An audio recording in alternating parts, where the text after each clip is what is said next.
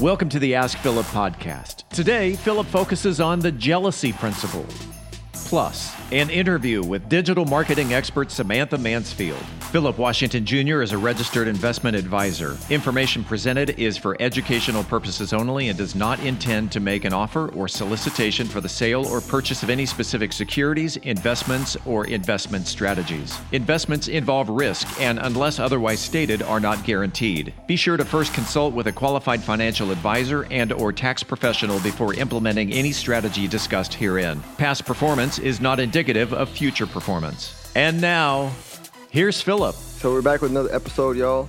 I have a good guest today. Her name is Samantha Mansfield. And no, she's not in Mansfield, Texas. Side note, that's whenever I see her name, I'm like, oh yeah, she's in Mansfield. No, she's not in Mansfield. Just her last name.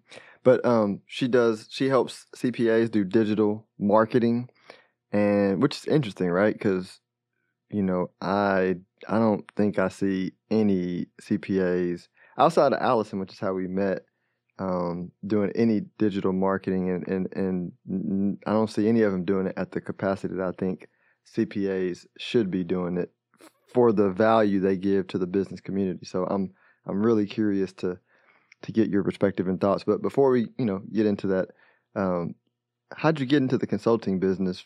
And specifically narrowing and niching into CPAs.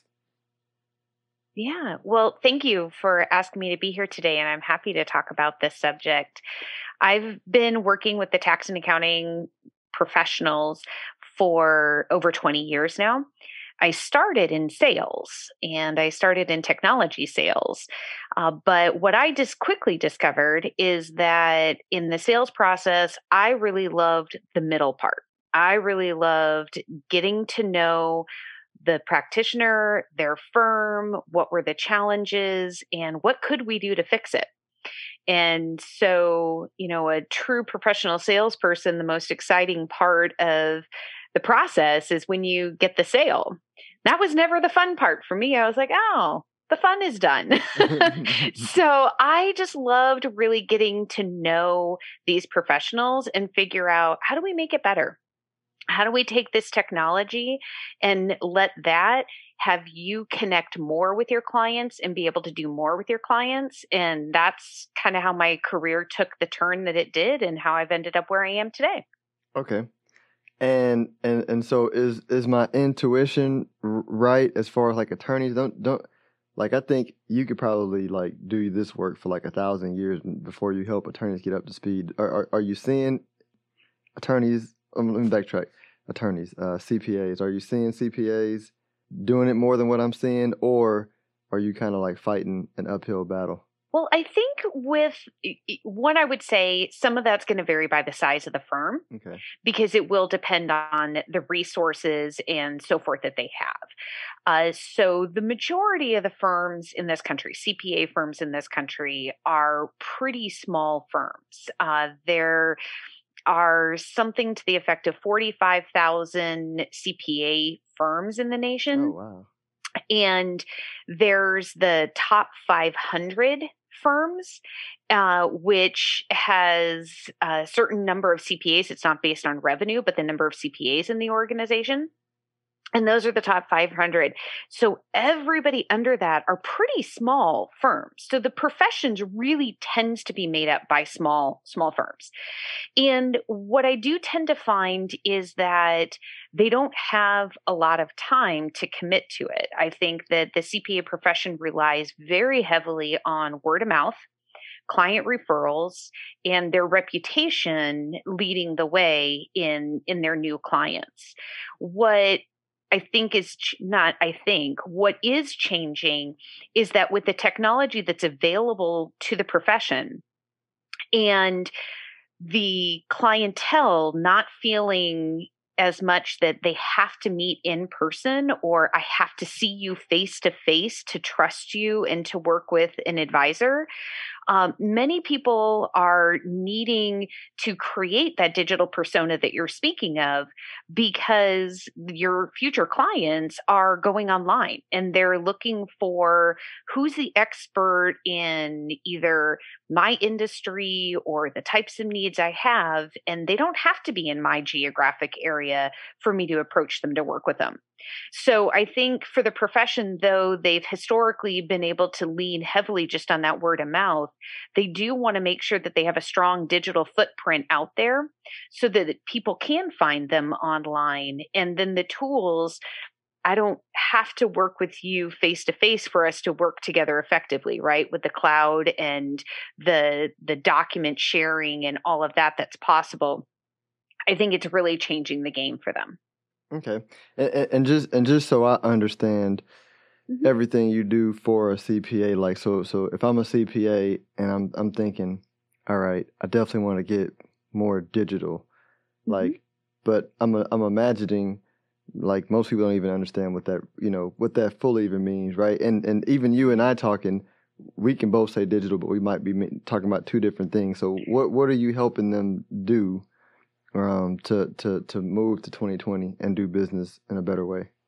Absolutely. So when I talk about digital, because that's an absolutely excellent point. Some people will look at it specifically as the technology. Some people look at it as a mindset. But what I would say is that when an accounting professional is looking to be digital, they need to, it's both. It's actually embracing the technology and putting that into practice so that they can, I'm going to take a step back. Is a better way to lead into this. When we look at what happened this year with COVID, and we all had to stay home and we couldn't interact together, firms that had really embraced a digital strategy within their organizations and the technology, they didn't miss a step. They just sent their teams home. They had all of the infrastructure in place to be able to keep working and collaborating with clients. And they were able to even launch new services very quickly because the technology infrastructure was in place. But they also had the mindset. They had the mindset in place that I don't have to see the client face to face to be able to still offer the high value that we have. And there are some that haven't embraced that mindset yet, that it still feels as though if I can't see you face to face, then you don't feel the value of my expertise in what I'm bringing. And as we look at younger generations coming up and what they're starting with, that's not important to them. That's not nearly as important to them. And so, yes, you do still have some customers right now that are hungry to get back into your office and get to see you face to face. I think in general, many of us are tired of the video camera and I just want to see a real human. So, I mean, that's independent of the profession. But you have to prepare that more and more of your clientele are going to be perfectly comfortable meeting over a Zoom meeting or just talking via email and digitally. And so when we talk about that digital marketing, then it's again, you have to have a digital persona. You have to be out there.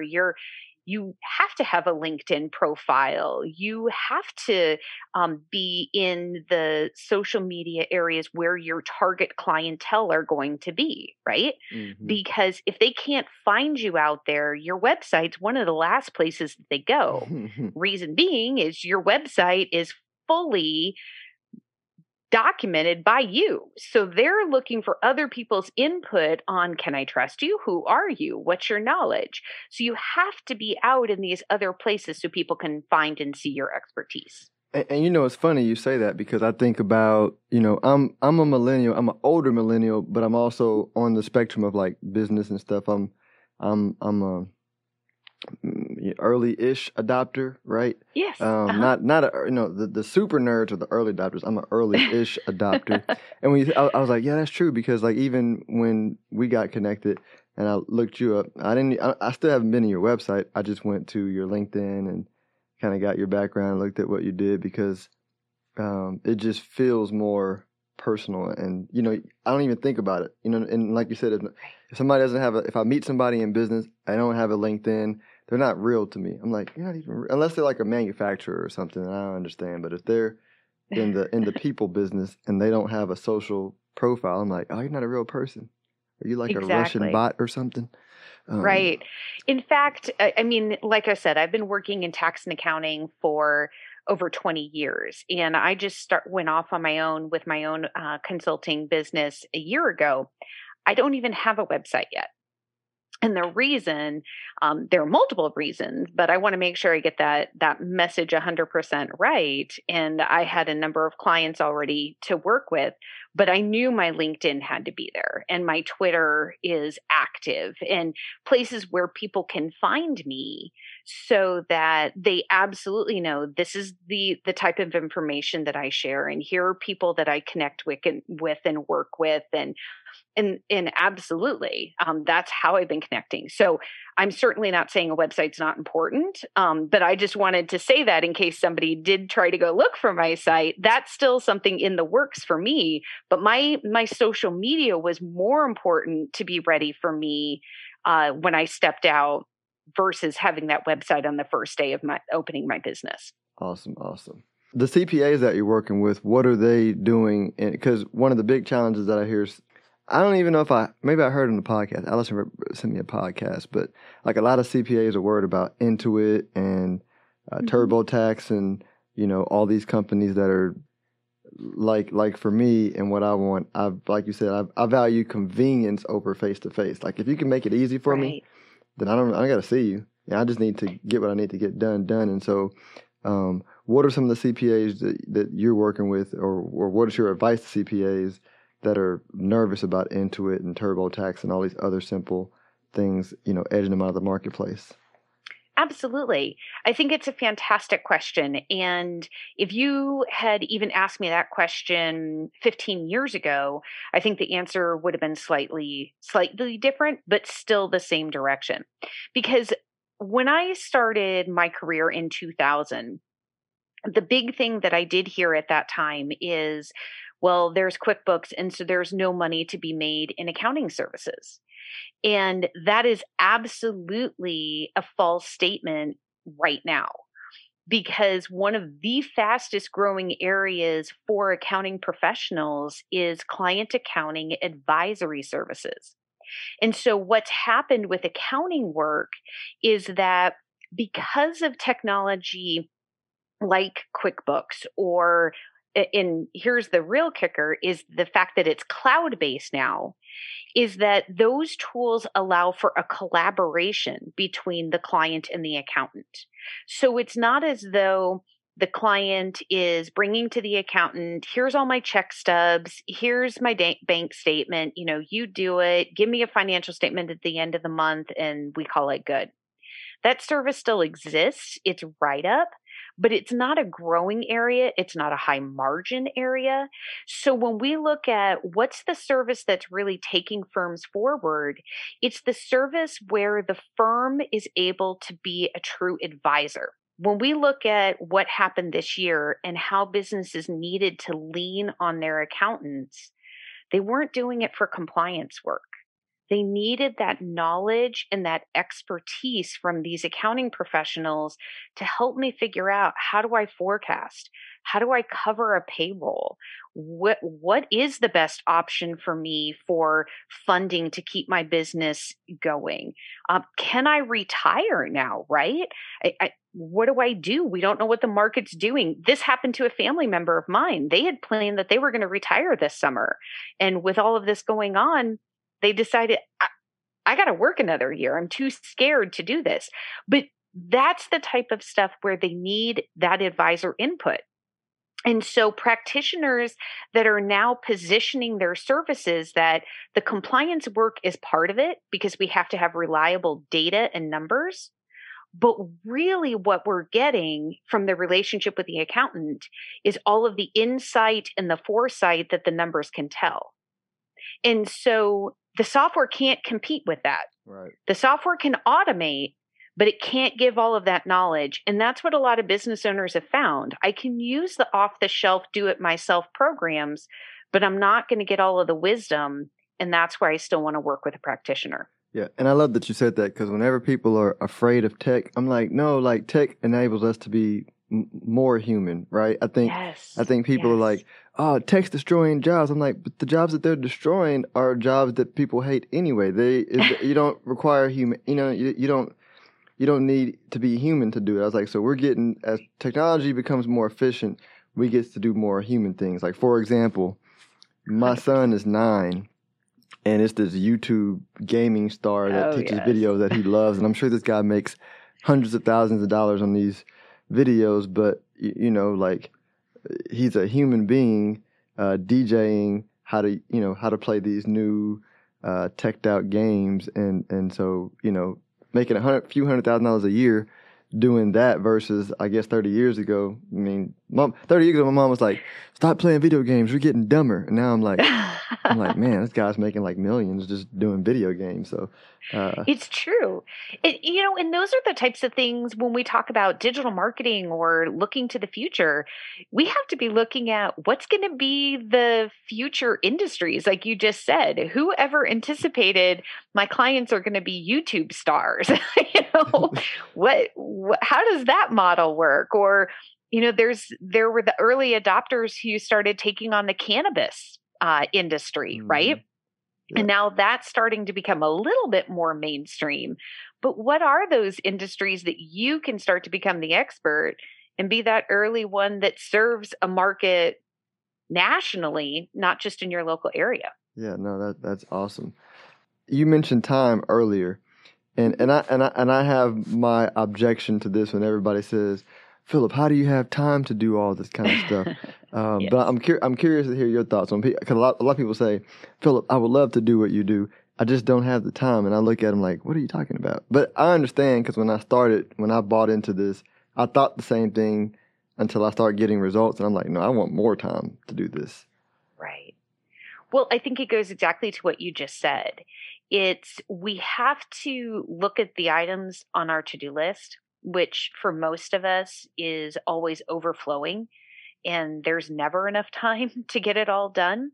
And so it's really a prioritization, which again is another buzzword. I know it's one that really, but what I mean by that is we do not spend enough time looking at what's going to drive the future activity. And so I actually just read a quote yesterday. I wish I had it pulled up here in front of me, so I'm going to have to paraphrase it. But it was by the author of Atomic Habits, James Clear. And he was speaking of, we have to look at what are the activities I'm going to do today that will impact me 10 years from now. Mm. And there's the Chinese proverb, the tree you want today, you need to have planted 20 years ago. Same concept, right? So what you're doing and what you're prioritizing by making sure you're doing this, you're planting those seeds and you're laying that out for the future. And it's always hard because we can always say, okay, tomorrow I'll get to that. But then all those fires pop up, right? So it is something you need to preserve on your calendar. And it is something you have to make an important job. Otherwise, we start to feel that pain. And it might be next year. It could be in a couple of years where these waves of these trends will start to impact you. Yeah. But the other thing that I think the profession can do right now is there are so many questions out there, especially heading into the new tax season. And with, what is the PPP loan that I took out? What is that going to mean for my tax return? And, what are we doing with payroll taxes and all of these questions? Well, you have a ton of clients with these same questions. So doing things like a podcast, or I know another firm that got involved with talk radio that's very popular in their area and now has a segment on there, and that's been driving tremendous growth for them. But what they're doing is they're leveraging all the research they have to do anyway to be ready for the next year, and then they're helping to put that out in the community. And that's highlighting them as an expert in this area in creating that traffic and inbound traffic to them. So the key thing that I recommend is think about how you can pull double duty on work that you're already having to do. These questions you're having to answer for clients, put an FAQ together, put that on your website, put that on your social media as a resource. And then it's easy to constantly update as these regulations keep changing, right? Mm-hmm. Do a podcast with like a gentleman like yourself, Philip, and, get those words out there, or start your own podcast. You don't have to overthink the starting point. And I think you would agree with that, right? You can start small and then see how that grows. Perfect. Great answer. And when we were prepping, you mentioned, or we were talking about, my favorite brand being Adidas, and how, I don't know when I fell in love with Adidas. I have an idea of, you know how you make up a story after you ask the question. So I made up the story, that it really was our high school basketball team. And I was like, but I'm not going to the league. I'm going to be a businessman. I'm going to be the first businessman that Nike has, like some businessman Adidas. Fantastic. They're going to sponsor me. And so, but my point is, we were talking about, to compete in a digital age, you have to be Adidas versus like the transactional salesperson, because if you're transactional, internet's going to win, right? The low cost provider of what you do on the internet will win. And so, and we've kind of talked about it, but what can, and I guess we did talk about it, but just for those who need it said a different way, what are some things that CPAs can do to build their brand and become the Adidas of CPAs in their area? Definitely. I think a couple of things they need to do is really play on their strengths, which is the trust that's in the profession. CPAs have the highest level of trust as business professionals, second to doctors. Doctors are the only ones that people just implicitly trust. So there's a tremendous amount of trust that's just put right into a CPA. The exams they have to go through, the ethics that they constantly have to go through, there's just this trust. So they need to play into that. But the other thing that they need to do is that they need to get comfortable with asking the uncomfortable question. Because I think a lot of times what they'll do is they'll focus on what they're the expert on and be a little more cautious of asking questions that I'm not going to have an immediate answer. And yet when you are that trusted advisor, you will see things. You're going to observe things that as a business owner or a person in your own finances, you get tunnel vision, right? I can't see that perspective. And so taking that trust and really becoming an advisor, part of that means you have to start asking questions about things they're not currently thinking of. And just by the fact that you start breaking that expectation that you're just going to stay focused on compliance or the tax return or just talking about the numbers, but you're going to start asking me, well, what are my goals? What's my succession plan that I'm trying to go for? What's keeping me up at night? And then help me to develop a plan on that.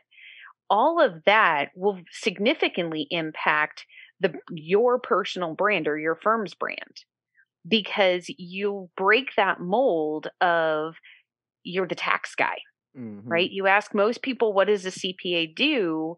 And it's, well, taxes. But they do so much more than that. And they know so much more than that. And so we've already talked about other items, like you said, but I think they really own the trust that they have, but then execute on being an advisor. Don't just say you're an advisor and then just stick with the compliance, because that's not advising. You got to engage with the client. You got to ask the tough questions, and then go ahead and find what's really going to make the difference for your clients. Okay. As I was just saying to one practitioner when we were talking about how to approach clients, I said, you have a lot of clients that have dreams, but they don't have goals yet, because your dream is a dream as long as it doesn't have a plan. And it becomes a goal when you can help them build the plan to get there. And I think accountants can do that a lot for clients. I love that. What and what's your thought before we get to the last two questions? Like what are your thoughts on like for example, on the brand question? I use Instagram more to I'll put clips of this on it too, but it's also more for like people to know me, right? Meaning, obviously, I put a lot of money stuff out there, but I'm also a husband, also a father. I hate the Cowboys. Absolutely. I love the Saints. You know, I love Muay Thai.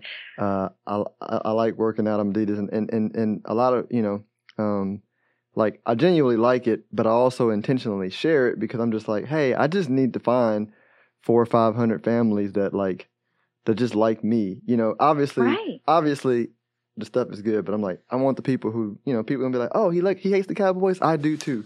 I like that guy. You know, or he loves the Saints. Yes. You know, I do too. And so I think that's important to share, right? Because back in the days before the internet, at the end of the day, nobody worked with the smartest CPA. They worked with the CPA that went to the, Green Bay Packers bar with them, and hung out. You know what I mean? So Absolutely. We want to work with people that do think and have similar value systems as ourselves. And so when we know a little bit more about the person we're doing business with, then one, that does help with trust. But two, we're drawn to that. Simon Sinek talks about that a lot too, that we need to communicate our why. Why do we do what we do? Why do we do the business that we do? And so when we communicate that and what inspires us and what keeps us going every day, and like you said, what gets you excited, people are going to say, that does me too. I could work with this guy. And so, right, you're not this faceless person. That's one of the things I've been hearing. We've been hearing so much about Zoom fatigue and, oh, I'm so tired of the video and all of this. But here's really a positive I've heard from a lot of people. And that is, you've become a human to me now. Because I see your environment. I see your kid pop up in your frame, or like what happened to me yesterday. My cat suddenly woke up and jumped right in front of my video camera, But we all have those moments. We all have our vulnerabilities, and we're much more human. And it's not as though, I'm just addressing a board or I'm just addressing a CPA in his tie. No, you're a person with a family and kids and hobbies, and there is that connection there. And that's one of the lovely things is we've had more of a peek into that. You're really good at sharing that on Instagram. A lot of people aren't. So even just these Zoom calls have helped create that a little bit. Absolutely. Hey, look, and for the Cowboys fans out there, let me restate what I'm saying. I don't actually hate the Cowboys. I just thoroughly dislike your inability to see reality. They suck. And they won't be good until they get a new general manager who moves out of the way, right? I like the Mavericks because they have a great organization. I would love to like the Cowboys. I tried, but yeah. Anyway. Well, thank goodness my father's not in this call. He's completely derailed at this point. Yeah. Football season's on Facebook for me. I took the Facebook app off my phone during election season because it was getting ridiculous. Normally this time of year, I'm just arguing back and forth with Cowboys fans on my because I'm forced to watch it because my mother-in-law is a huge fan and my wife's a 50% fan. I got her 50% on the Saints, but she's a 50% Cowboys fan. So. I watch the games and bet against the Cowboys and get and 60% of the time throughout the year I'm feeling good and they're feeling bad. So it's good. Well, my dad grew up in Midland, Texas, and so he has forever been a Cowboys fan, but he's very disappointed, I will say, but diehard Cowboys fan. I told you, I'm like, hey, look, Jerry Jones though is my hero when it comes to making money. God, I was like anybody who can have the most valuable franchise with a 30-year losing season team. Maybe not 30 years, maybe like 25 years. I was like, that is a genius. Like, I would love to like work for him for like a year and be like, Jerry, how do you do it? Well, talk about losing. I'm in the Detroit metro area, so I think Lions have one of the records there. Yeah, Detroit though, in the first, when was that? That was last Monday. Like the first 5 minutes of the game, 14-0 in New Orleans. I was like, wait, what is going on? Drew Brees, maybe you should retire. And then he came back and did his thing. So, yeah. So last couple of questions. What are some of the important principles you live by or use to run your business? I love that question. And first and foremost, one of them for me is that you can learn something from everybody. I am absolutely a firm believer that every person, no matter what age or what they do, there's something that you can learn. And I really embrace every opportunity like that, every interaction, every opportunity like that.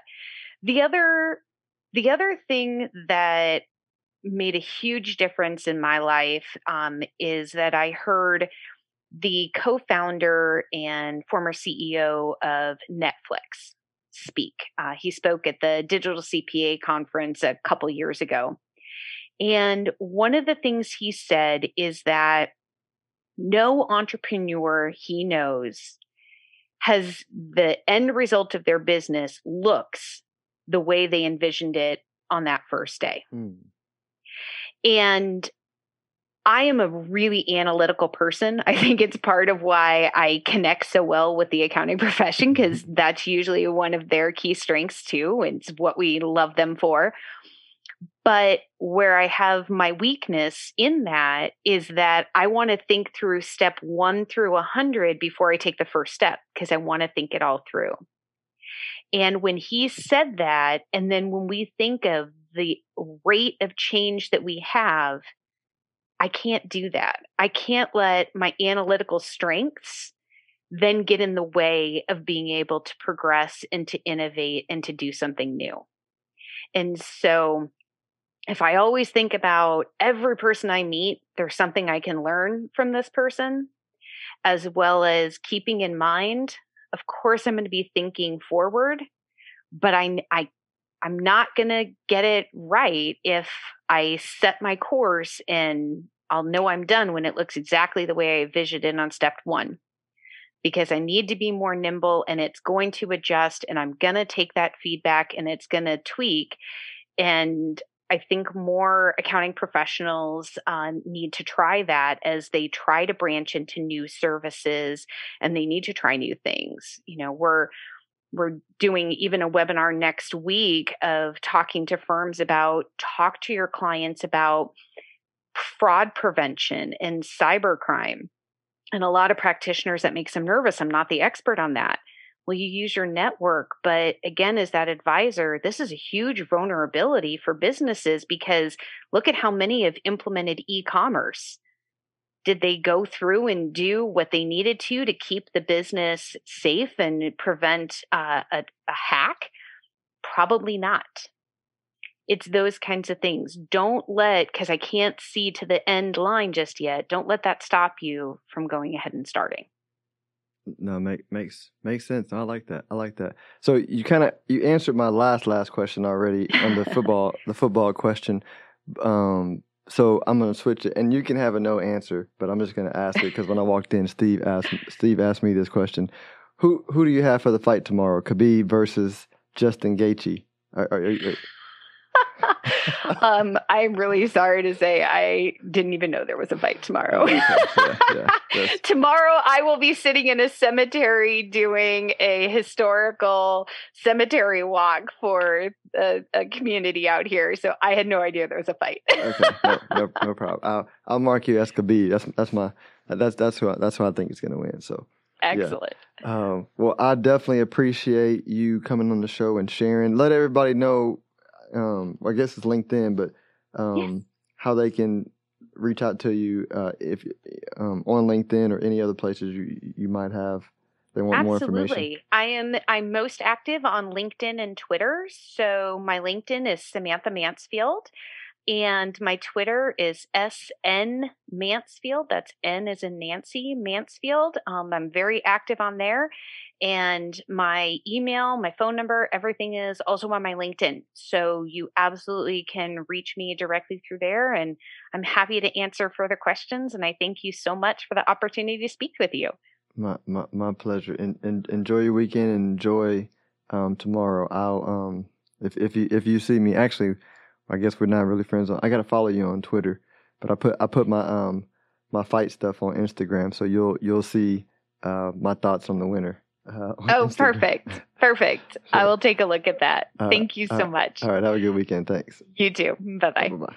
So for the month of really end of September into October, I've been working with my team on building a 5-day email series called Building Wealth After Age 37, What Smart Advisors Won't Say. And it's a 5-day email course. The reason why I built it was there's so many people out here building investing courses.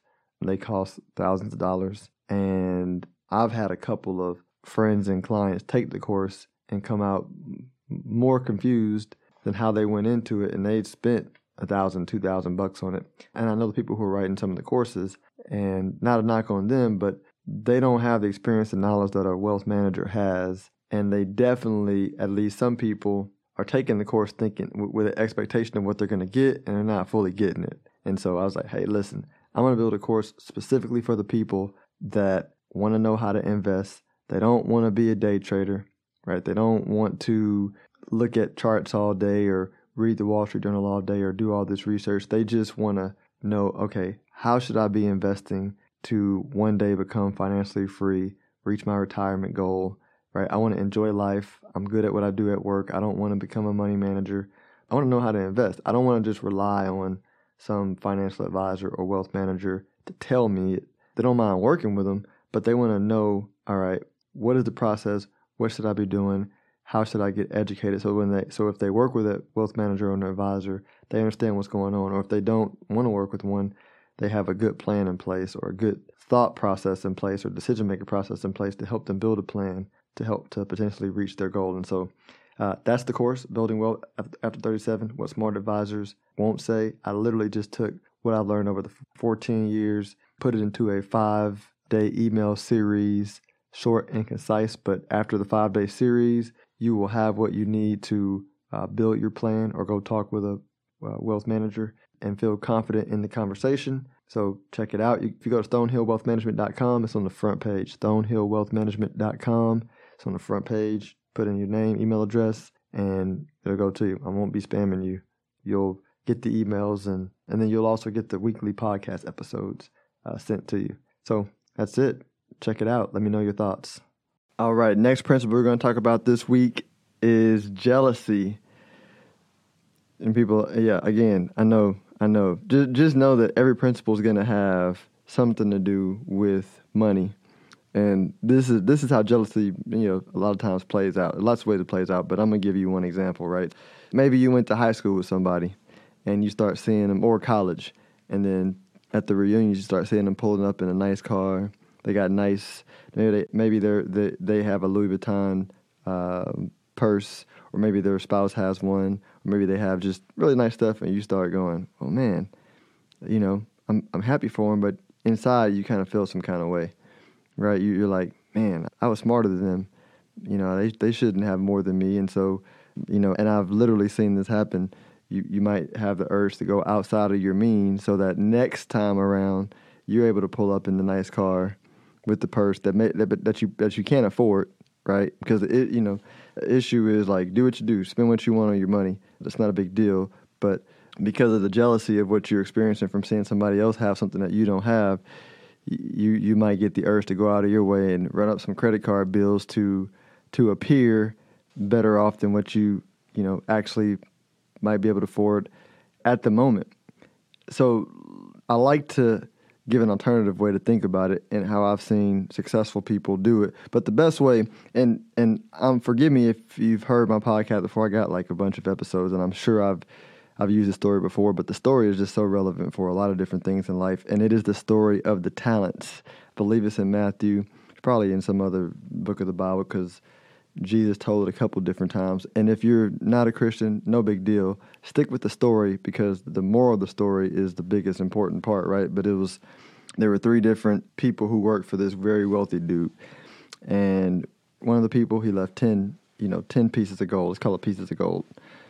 The other one, he left 5 pieces of gold. And then the other one, he gave him 1 piece of gold. And so he said, hey, look, I'll be back in like 5-10 years, and let me know how much money you made on my money. So he comes back after a long period of time, and the first one was like, hey, look, you gave me 10. I flipped it, turned it into 10 more, so here's 20 pieces of gold back. He's like, cool, hold on to it, keep making money with it. I appreciate you. I'm going to give you a promotion. Second one came back. He came back, went to the second one. Second one did the same thing. He doubled it, went from 5 to 10, told him the same thing. Appreciate you taking care of my money. Go ahead and hold on to it, make some money off of it. I'm going to promote you. The third one he went to, and the third one was like, hey, listen, you didn't even give me that much. And so because you didn't give me as much as them, I just took what you gave and buried it because I was just afraid to lose it, because I didn't have as much. And so he took the one from that person and put him in jail and was like, hey, man, look, you could at least put it with the bank and earn some interest on it. So what's the moral of that story? Life is not fair. Like, this life is not fair. Some people are born with more advantages than others in different areas of life. And I ain't talking about money. I'm just talking about maybe health or whatever. So it's natural maybe to even feel some sort of jealousy, right? I actually personally don't believe that you could necessarily not feel an emotion, right? Like, everybody feels fear. Everybody feels jealousy. I think it's important to not let it affect your actions, right? The person that, had the one talent, he felt some kind of way, which is fine. He's human.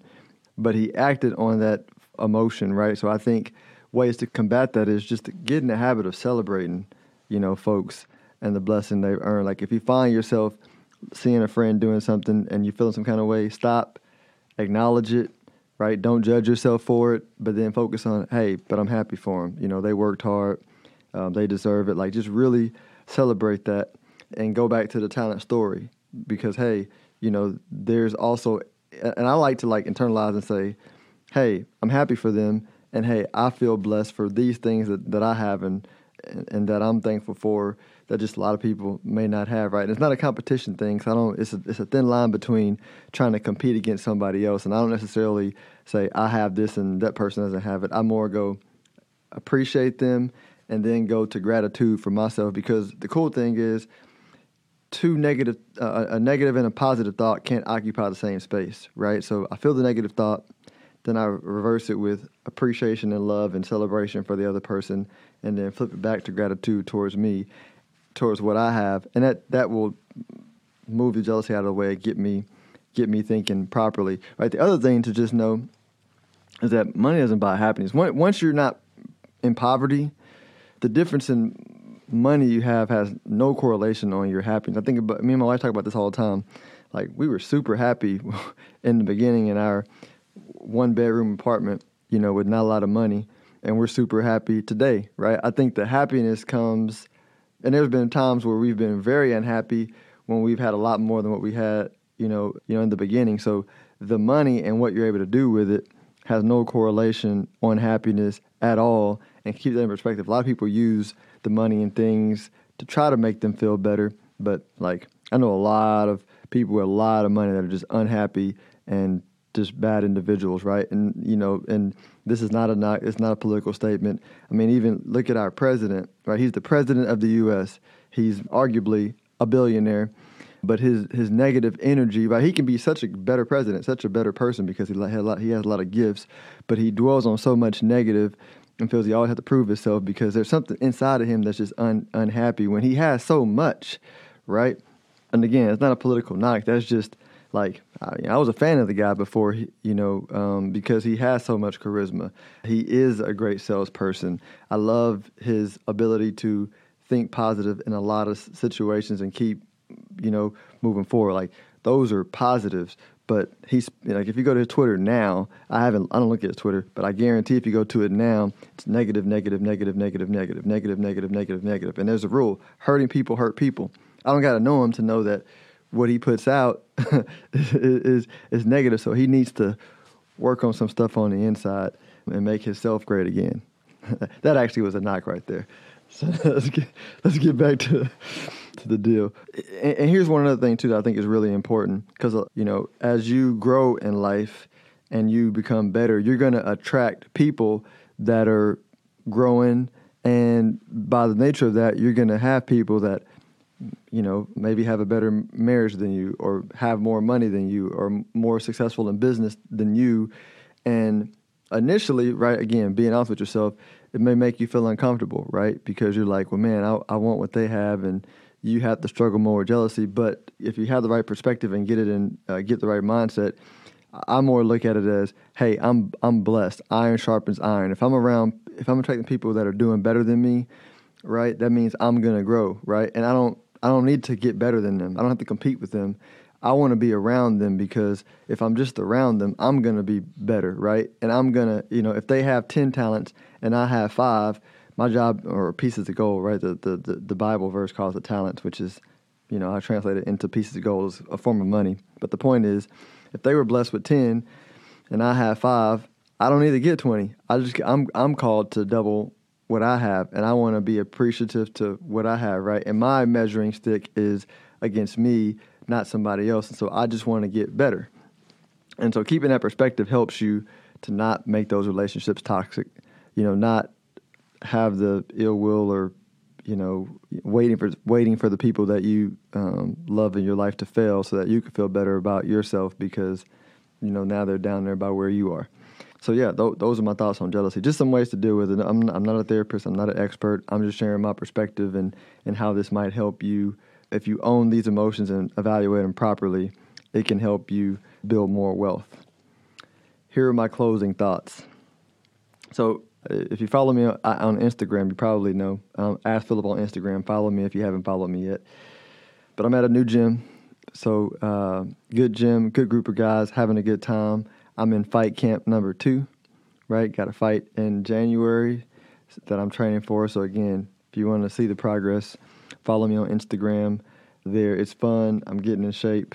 I'm learning things. I'm still dropping weight. This is side note. If any of y'all just want to do boxing or Muay Thai or anything, just for health and weight loss, the workout is ridiculous. It gets you in shape in a relatively, quick period of time. So I would encourage it for everybody. And then last, if for those of you who have not went to my website, go to my website, stonehillwealthmanagement.com. I have a course on there about investing, retirement planning, saving, money management. Check it out. Share it with friends. It's free. You don't got to pay for it. But it's just with all the terrible information out there about money or the expensive courses that don't really teach you anything. I just wanted to put something out there that people can see value in. So check it out. You heard on the other interview my pick for the fight over the weekend. If you got a fight pick and you listen to this in time, drop me a message on Instagram. Let me know who you think is gonna win, Khabib or Gaethje tomorrow. I think it'll be a good fight on pay-per-view. UFC 2 something. I don't know, 254. I don't know what it is. Hey, UFC, if you listen to this, hey, I will hype your fights every week if you want to sponsor the podcast. But I'm expensive because I don't really need sponsors. Y'all have a good day. If you are interested in having a review of your portfolio or to see how far on track you are with your retirement goals, Philip offers complimentary consults through his company, Stonehill Wealth Management. For more information, log on to stonehillwealthmanagement.com/talk. That's stonehillwealthmanagement.com/talk. Philip Washington Jr. is a registered investment advisor. Information presented is for educational purposes only and does not intend to make an offer or solicitation for the sale or purchase of any specific securities, investments, or investment strategies. Investments involve risk and, unless otherwise stated, are not guaranteed. Be sure to first consult with a qualified financial advisor and/or tax professional before implementing any strategy discussed herein. Past performance is not indicative of future performance.